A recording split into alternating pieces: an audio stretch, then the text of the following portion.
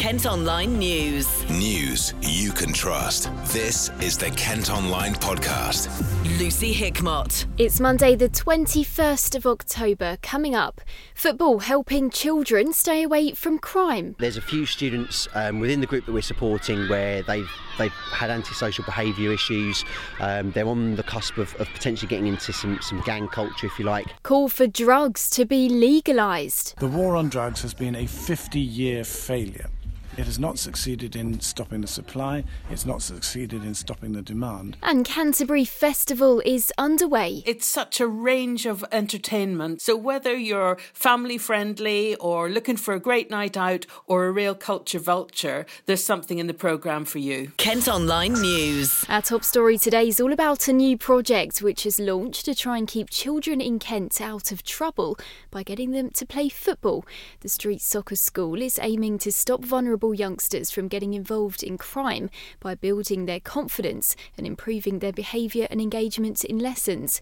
It's been set up by Keith Mabbott, who's been telling Harry more about it. So we're here at Greenfields Primary School here in Maidstone in Kent. The Street Soccer Foundation have now launched the Street Soccer School, which is ultimately a programme to help young students at school who we're trying to improve their behaviour, their confidence, their resilience and their outlook, and generally have them more engaged at school. There's a few students within the group that we're supporting where they've had antisocial behaviour issues. They're on the cusp of potentially getting into some gang culture, if you like, and with the support that we've had from the police, we've ultimately created a programme that looks to improve their mindset. So with the football, obviously it's all about having a lot of fun. You know, football is a team environment, team game, and we bring these students together. But then beyond that, what we're trying to do is just have them think seriously about why they're at school, why they come to school and what they can generally get out of it. So some of them have had, I guess, social circles which aren't really that good for them, I guess that would be fair to say. Some of them have got issues at home, perhaps where there's maybe a broken family unit or they're in care, and fundamentally they love playing football and they want to have some fun. They might be disengaged at school currently, so we're coming in, I guess, as an alternative education provision, but using football as that kind of hook and then coaching them in certain ways to be able to think differently about themselves and when they're at school in classrooms. And what are the improvements that maybe you've seen already? It's just brilliant. I mean, we're at Greenfields at the moment. We're halfway through the current course at the moment. It's a 10-week provision, and already the head teacher has come up to us and said she can see already in certain students their confidence, their engagement in lessons, not just here on the course at Street Soccer, but when they're in lessons in the classroom, they're much more in tune with what the teacher's going through, they're more attentive, and that's what we're trying to do. We're building up their confidence, their resilience and their attainment, which they obviously can achieve in school. And of course you've done plenty of stuff in the past as part of Street Soccer, helping various kinds of people from various different social situations and backgrounds. How much, as yourself, how much do you take out of helping this particular group of people and some of the situations they're in?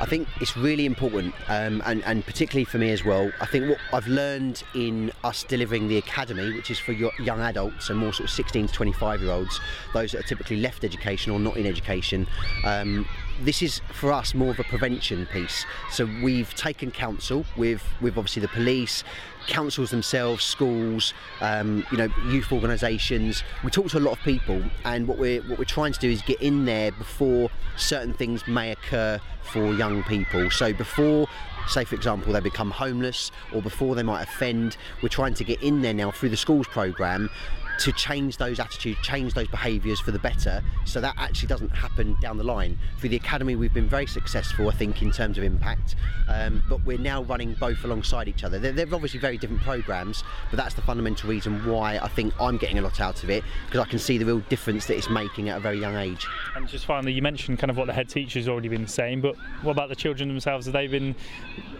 coming to you and saying, oh yeah, Keith, I've been doing a bit better in class because I've been playing football? It's brilliant, and I guess that's the best bit actually. The young children themselves, I love them to bits, and they come up to you and they just tell it how it is, and they're sort of saying, I absolutely love this programme. When are you coming back? Or how long is this going on for? Can I keep coming?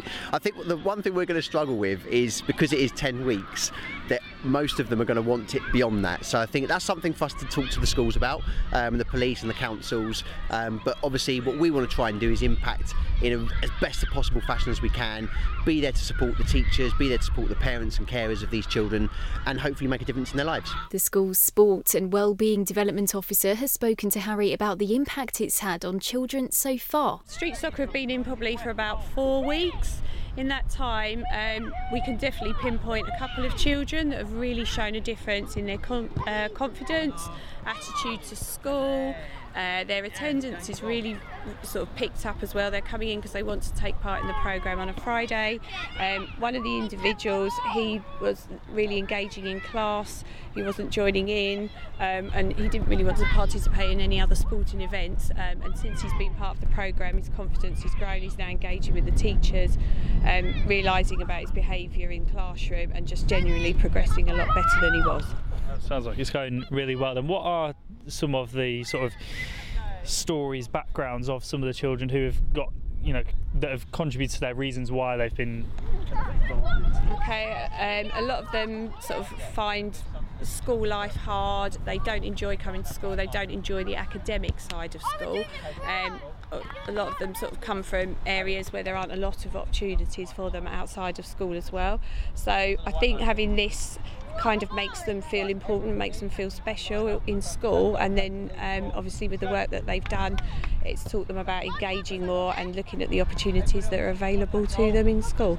And what's it done in terms of helping your job and the other teachers' jobs a lot easier? Because I imagine it must be quite a challenge if you have a child that maybe doesn't want to engage or finds it difficult to engage. I guess what's that worked out in terms of perhaps your relationship in the classroom with those children as well? Okay, like one of the highlights really has been that I think the children obviously have a passion for sport, they love the football, but what it's taught them is that you can take part, you can enjoy that, but you also need to look at the classroom side of things and learn good behaviour, good manners, being role models to the other children, and just generally for us it's helped them engage in their learning and enjoy that side of school as well. Harry's also been finding out what two of the children, Lyndon and Etta, think of it. How have you found it so far? Has it been good? Yeah, it's been really good. Freddie and Keith are good coaches. They've helped us a lot with our football. Obviously you guys are involved in this because I've heard from your teachers that previously you might be a little bit cheeky monkeys in class and maybe not concentrated as much as you should do. How have you found kind of being in the classroom now? What have you learned from here that you've been able to take with your friends back into class and when you're learning and all that kind of thing? Well, basically it's helped me with concentrating because football, I like it and I concentrate, whereas now I've learned when I go into class, concentrate on the same things and listen when the teacher says something. Like, it helps us a lot. And how about you as well? Have you sort of been able to maybe do a bit better at school than maybe you were previously? Yeah, because like when you play football it kind of energises you, but when you go back into class you know that you've got to start learning. And in the classroom before I heard you talking about various things, particularly about how to deal with situations if you're getting bullied, for instance, and all that kind of thing. Tell me a bit about that. What have you been learning from there and how to deal with certain issues? So like we've been saying in there, like if like some people are carrying guns and they're going to start World War III, so we're trying to say get rid of firearms and stuff like that, and make the world a better place. No arguing, no stabbing, no knife crimes or anything like that, because if you do that it's just making the world a worse place and no one's going to want to come here and visit and be have a holiday. It's going to make them feel like they don't want to come here no more, so we want to make the world a better place. The project's being funded by Kent's Police and Crime Commissioner Matthew Scott. Well, the Street Soccer Foundation are an excellent charity doing great work to engage with young people, and one of the things that I've always said is a priority for me as Police and Crime Commissioner is to engage with young people at the earliest possible stage and give them new opportunities, whether that is to build confidence, skills or resilience, and we see the benefits later on in life. And of course for this, as well as learning those life skills, and as you can see they're all having a good time and giving perhaps those that haven't had the best start of life a good opportunity to benefit from something like football. It's also helping with, of course, your role as Police and Crime Commissioner in trying to reduce crime, particularly antisocial behaviour and those kind of things that young children, particularly vulnerable young children, might get involved in? Yeah, sometimes. I mean, the kids here are lucky. They've got a really good school with outstanding features here, which is taking a real interest in their development. They've got a great charity here as well in street soccer who are doing some good work with them. This is about trying to engage at a much earlier stage to prevent from some of those things from happening in the future, whether it begins with hanging around with nothing to do and who they might get mixed up with as a result. So this is a really positive project which helps us to prevent things from escalating. Because, as you say, maybe not for these children that have got this great opportunity, but for so many that does end up being the case where, they don't have the opportunities, they don't have stuff to do, and they get involved with things later in life because of how they started out. Unfortunately, for too many that is the case, and I've made it a priority to back young people, to give them opportunities and provide opportunities in things that they themselves want to do.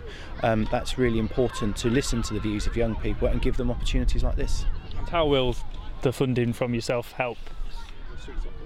Well, this is a project where they're working with 4 schools to begin with to prove the concept over a 10-week programme, and we'll be in discussions with them, I'm sure, at some point about how that's worked out and whether they might want to expand it in the future. You can watch our video report on this story on Team Talk on KMTV from 6:30 tonight. Kent Online reports. Elsewhere today, another teenager is being questioned on suspicion of murdering an 18-year-old man from Dartford. Clinton Evbota died from multiple stab wounds in Camberwell in South London 11 days ago. The 17-year-old boy from Streatham was arrested yesterday. 6 others who were detained on Friday have been released on bail. A football agent from Kent has gone on trial accused of arranging a bribe with the assistant head coach of a championship club.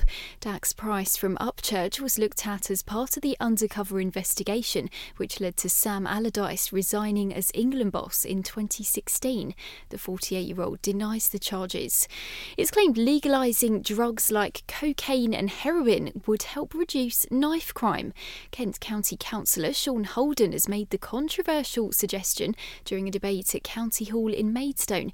He spoke to Kieran after the meeting. I put a paper into the consideration of the Select Committee to say that we should look at one of the fundamental causes of knife crime and of violence generally and of many other crimes in our county and our country, which is the criminal supply of drugs.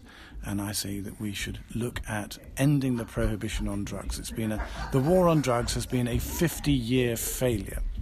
It has not succeeded in stopping the supply, it's not succeeded in stopping the demand, and yet it has drawn people into criminality, of which the County Lines drugs gangs, for instance, which we've been talking about, concern moving into Kent and reinforcing their authority among young people with knives and adding to the knife crime that happens in Kent.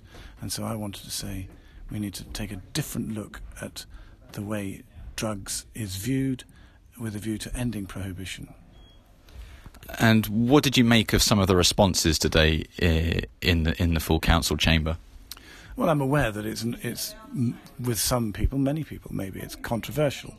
But I hope that we can carry the debate forward. I said I would like to see another select committee, and they said perhaps we should, numbers of people said we should consider further this, because the select committee was very quick in coming to its deliberations. The reason I think it's important is because we've tried many of the things that are in there about more police and reaching out into society, and for 50 years we have failed to end the drug problem and the violence that goes with it. And across the world, hundreds of thousands of people have died because of this. And it's not as though we've never done it before. We've seen it before in the 1920s with the prohibition of alcohol in America. It created organised crime, which is still with us. And the ripples of that are the knife crimes in Kent and elsewhere. So I think we have to say we've got to take a different look. And after all, 2 of the most dangerous drugs of all, tobacco and alcohol, are legal. Tobacco kills half of everybody who uses it. And alcohol, about 7,000, 8,000 people a year, 3 times as many as the illegal drugs. Yet we tolerate those. So we need to take a strong look at how we should treat the drugs supply industry and take it out of the hands of violent criminals. That's the problem, and knife crime is related to that. And what did you make of some of the concerns that people had raised in terms of if you legalise drugs, then that means those criminals who are currently supplying that will just look to do something else. So they'll look to perhaps take up other illegal industries such as firearms. I mean, do you think that sort of argument washed? I don't think that the criminals who do it are going to say, oh, well, I'll just go and get a proper job now. I'm not that naive, and they will try to move into things. I'm not sure that they can move into something as lucrative as this, and it would be quite right to disrupt. A major disruption of their criminal economy would be beneficial to society. We'd have to deal with the consequences if they move into other things. What happened with the prohibition of alcohol in America is it created organised crime, which, when prohibition ended, they did then move into drugs and prostitution and gambling. But one of the gambling is a case in point. In 1961 or so, when they were going to legalise, or talked about legalising gambling, everyone said, there'll be all sorts of problems with that. But before 1961, gambling was associated with a degree of criminality. It was illegal, and we don't have that now. So for you, what's going to happen next then? I know you said in the mood of the Chamber seemed to be mixture really, some scepticism initially towards it, but you still feel confident that you can try and achieve something with this. I mean, for example, Councillor Peter Oakford, the current deputy leader, as we're speaking, said that he didn't want to have his name put on that if it was KCC lobbying the government to change their policy. What happens next? No, I understand that people are unsure about this or nervous about it, and some people downright disagree with it. I think when the war on drugs was begun by President Nixon in 1971 and the Misuse of Drugs Act here in 1971, there was a sort of moral disapproval element to it, in which people, because drugs were the most subversive element of the counterculture of the 60s, and I think that has continued, and we need to get away from that and accept that we already do sell hard drugs in our society. That's tobacco and alcohol, and we cope with those and we deal with those. They have their problems, serious problems, but they don't have this kind of serious depth of crime that is associated with the currently illegal drugs, and I want to get to that position with them as well. We want to treat it as a crime problem, not a health problem for some users. Most of his Conservative colleagues opposed the idea, saying legalising drugs wouldn't stop people getting involved in crime. Councillor Catherine Rankin told us why she thinks it's a bad idea. I think that legalisation of drugs seems a simple solution, but it's a much more complex problem than that. If you look at the possibility that it will reduce crime, you only have to be aware of the fact that 1 in 10 cigarettes in UK at the moment is smuggled, and 1/3 of rolled tobacco is smuggled. So that tobacco is a perfectly legal drug, but we have quite high levels of smuggling going on. In fact, in the early 2000s, a quarter of all cigarettes in the country were smuggled, and 2/3 of all rolled tobacco was smuggled. So a huge amount of effort has been put in by the police, the Border Control and HMRC to get those figures down, but we still have a considerable amount of smuggled drugs, even though they're legal. So I find the argument that if you legalise drugs which are currently illegal will mean that they are no longer smuggled and everything is brought under state control is not really sadly borne out by the facts. It's also said quite frequently that Portugal has decriminalised drugs and the use of drugs has reduced as a result. That is true. There are fewer overdoses in Portugal and HIV infections are markedly down. But that came from a high point of Portugal being completely disproportionate in a very, very large number of HIV infections, which it had, way above any other figure in Europe. And their way of tackling it is not to decriminalise drugs. It has been to treat or deal with drug offenders in a different way. So they are dealt with as an administrative problem, not a legal one. They are introduced to a huge panoply of social treatments, social care treatments, and public health interventions. And I think that whether or not we went forward with the idea of legalising drugs, which I do not approve of, I think that greater use of public resources, particularly in public health, to treat and deal with those who are abusing drugs would be a very helpful way forward. And if that helped to reduce the amount of knife crime, then that would be a bonus. The government say they have no intention of changing the law, and leader of Kent County Council Roger Goff says it's not up to them to decide. There are things we can do together individually as an organisation. There are things we can do with local partners, and that's enough for us to be getting on with. I think the debate on drugs policy is a long-running and very challenging one. I do not believe, frankly, that national policy is going to get changed on the say-so of KCC, and I think our focus should absolutely be on the areas for which we have responsibility and which we can change. Kent Online News. Footage has emerged of suspected migrants running across a stretch of the M25 in Kent after stepping off the roof of a lorry. The two people were spotted near Junction 2 for the Darenth interchange while traffic had stopped last Friday. You can see the video at kentonline.co.uk. Plans to build 85 new homes on the site of a former gasworks in Folkestone have been given the go-ahead. The land on Ship Street has been derelict since the old building was demolished in the 1960s. Council bosses say they'll work with Creative Folkestone to bring art and culture to the area. A replica of the flying car from Harry Potter has been stolen from a garage near Dover. The owner of the blue Ford Anglia, which is often used in local fundraising events, noticed it was missing yesterday. It was last seen a week ago, and witnesses apparently saw it being driven off by a young man. It's been reported to police. Pop-up performances, music shows and art workshops are taking place over the next 2 weeks as part of the Canterbury Festival. The annual event kicked off with a colourful parade through the city's high street over the weekend. The festival's director Rosie Turner's been telling us all about it. It's such a range of entertainment and fine music. So whether you're family friendly or looking for a great night out or a real culture vulture, there's something in the programme for you. Canterbury is a tourist destination at all times of the year, but Canterbury Festival is first and foremost for the people who live here year round. And of course, October sees the students starting their new terms, so our population almost doubles when they're in town.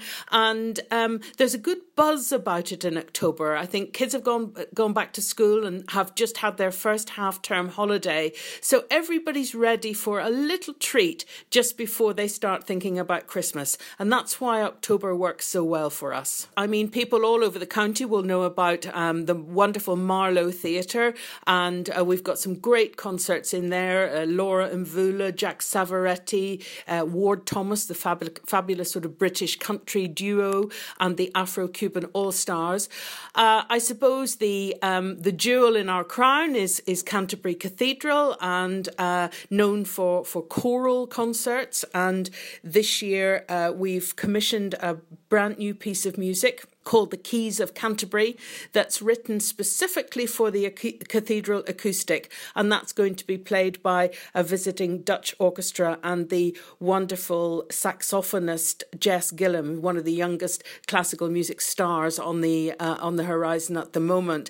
But the other venue, of course, which is so special and is only here for the festival, is our Spiegel tent, and that is an original 1920s travelling dance hall, and yes, it's as romantic as it sounds, full of velvet and stained glass and mirrors, and we hire that from Holland, and we build it in a car park in central Canterbury, and that is the home for the majority of festival events, everything from the half-term kids shows during the day through to some of the best world music you'll ever hear every night. The Spiegel tent, if you haven't visited it, I urge you to check it out.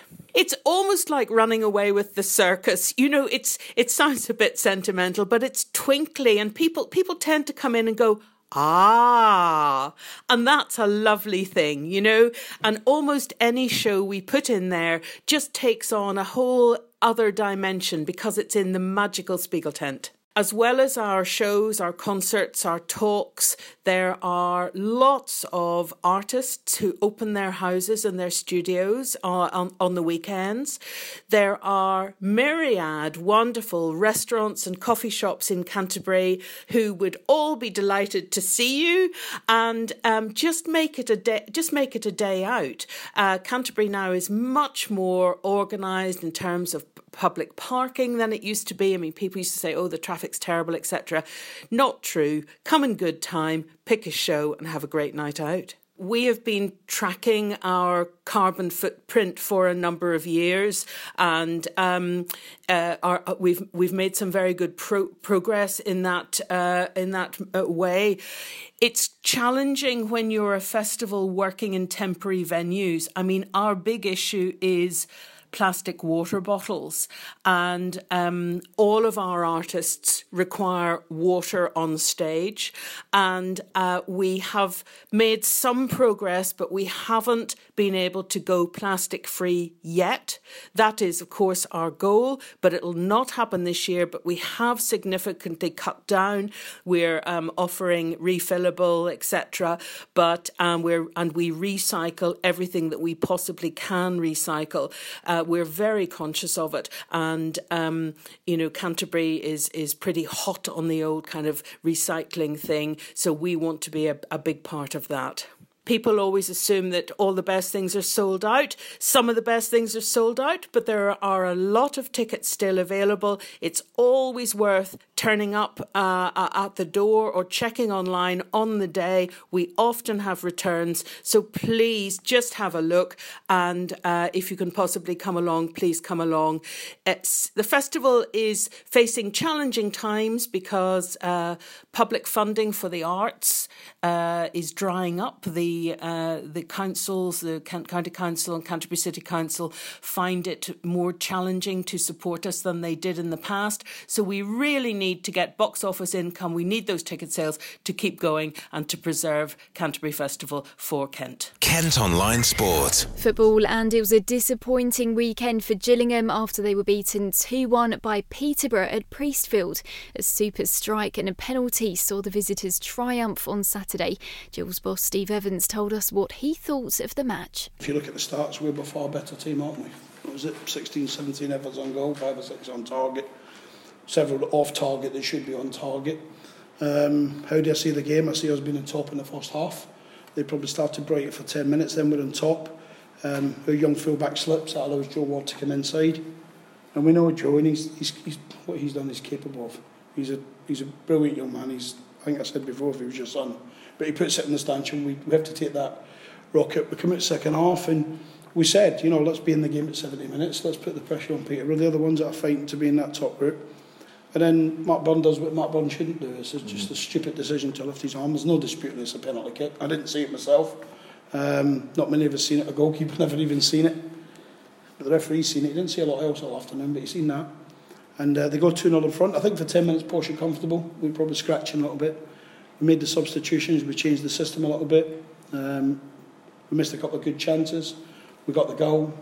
And how we've not scored. 3 or 4 good half chances. A huge chance for Conor Ogilvie at the cut from the corner when he gets a free header. He should score. And the goalkeeper just summed it up. I've been beaten by a wonder strike and a penalty. I've not had another decent save to make in the game. So that makes it a little bit tough to take. But you know what? They've got good players. They're a wonderful club. I'm not here to say afterwards anything other than they're blessed with talent. You can see what they can introduce from the bench. And we wish them well. And the least that the manager at Peterborough and the staff know is that my teams will be trying to beat every opponent that's competing with them at the top end, and everyone beside us in the league as well. Gillingham are now 16th in the League One table. They travel to take on Shrewsbury Town tomorrow evening. And finally today, Kent's Will Bailey has made it through to another week of Strictly. The Paralympic table tennis star performed an emotional contemporary routine inspired by his childhood. David James became the latest celeb to be eliminated after the judges saved Mike Bushell in the dance-off. That's it for now, but for more news throughout the day, you can head to kentonline.com. kent.online.co.uk. News you can trust. This is the Kent Online Podcast.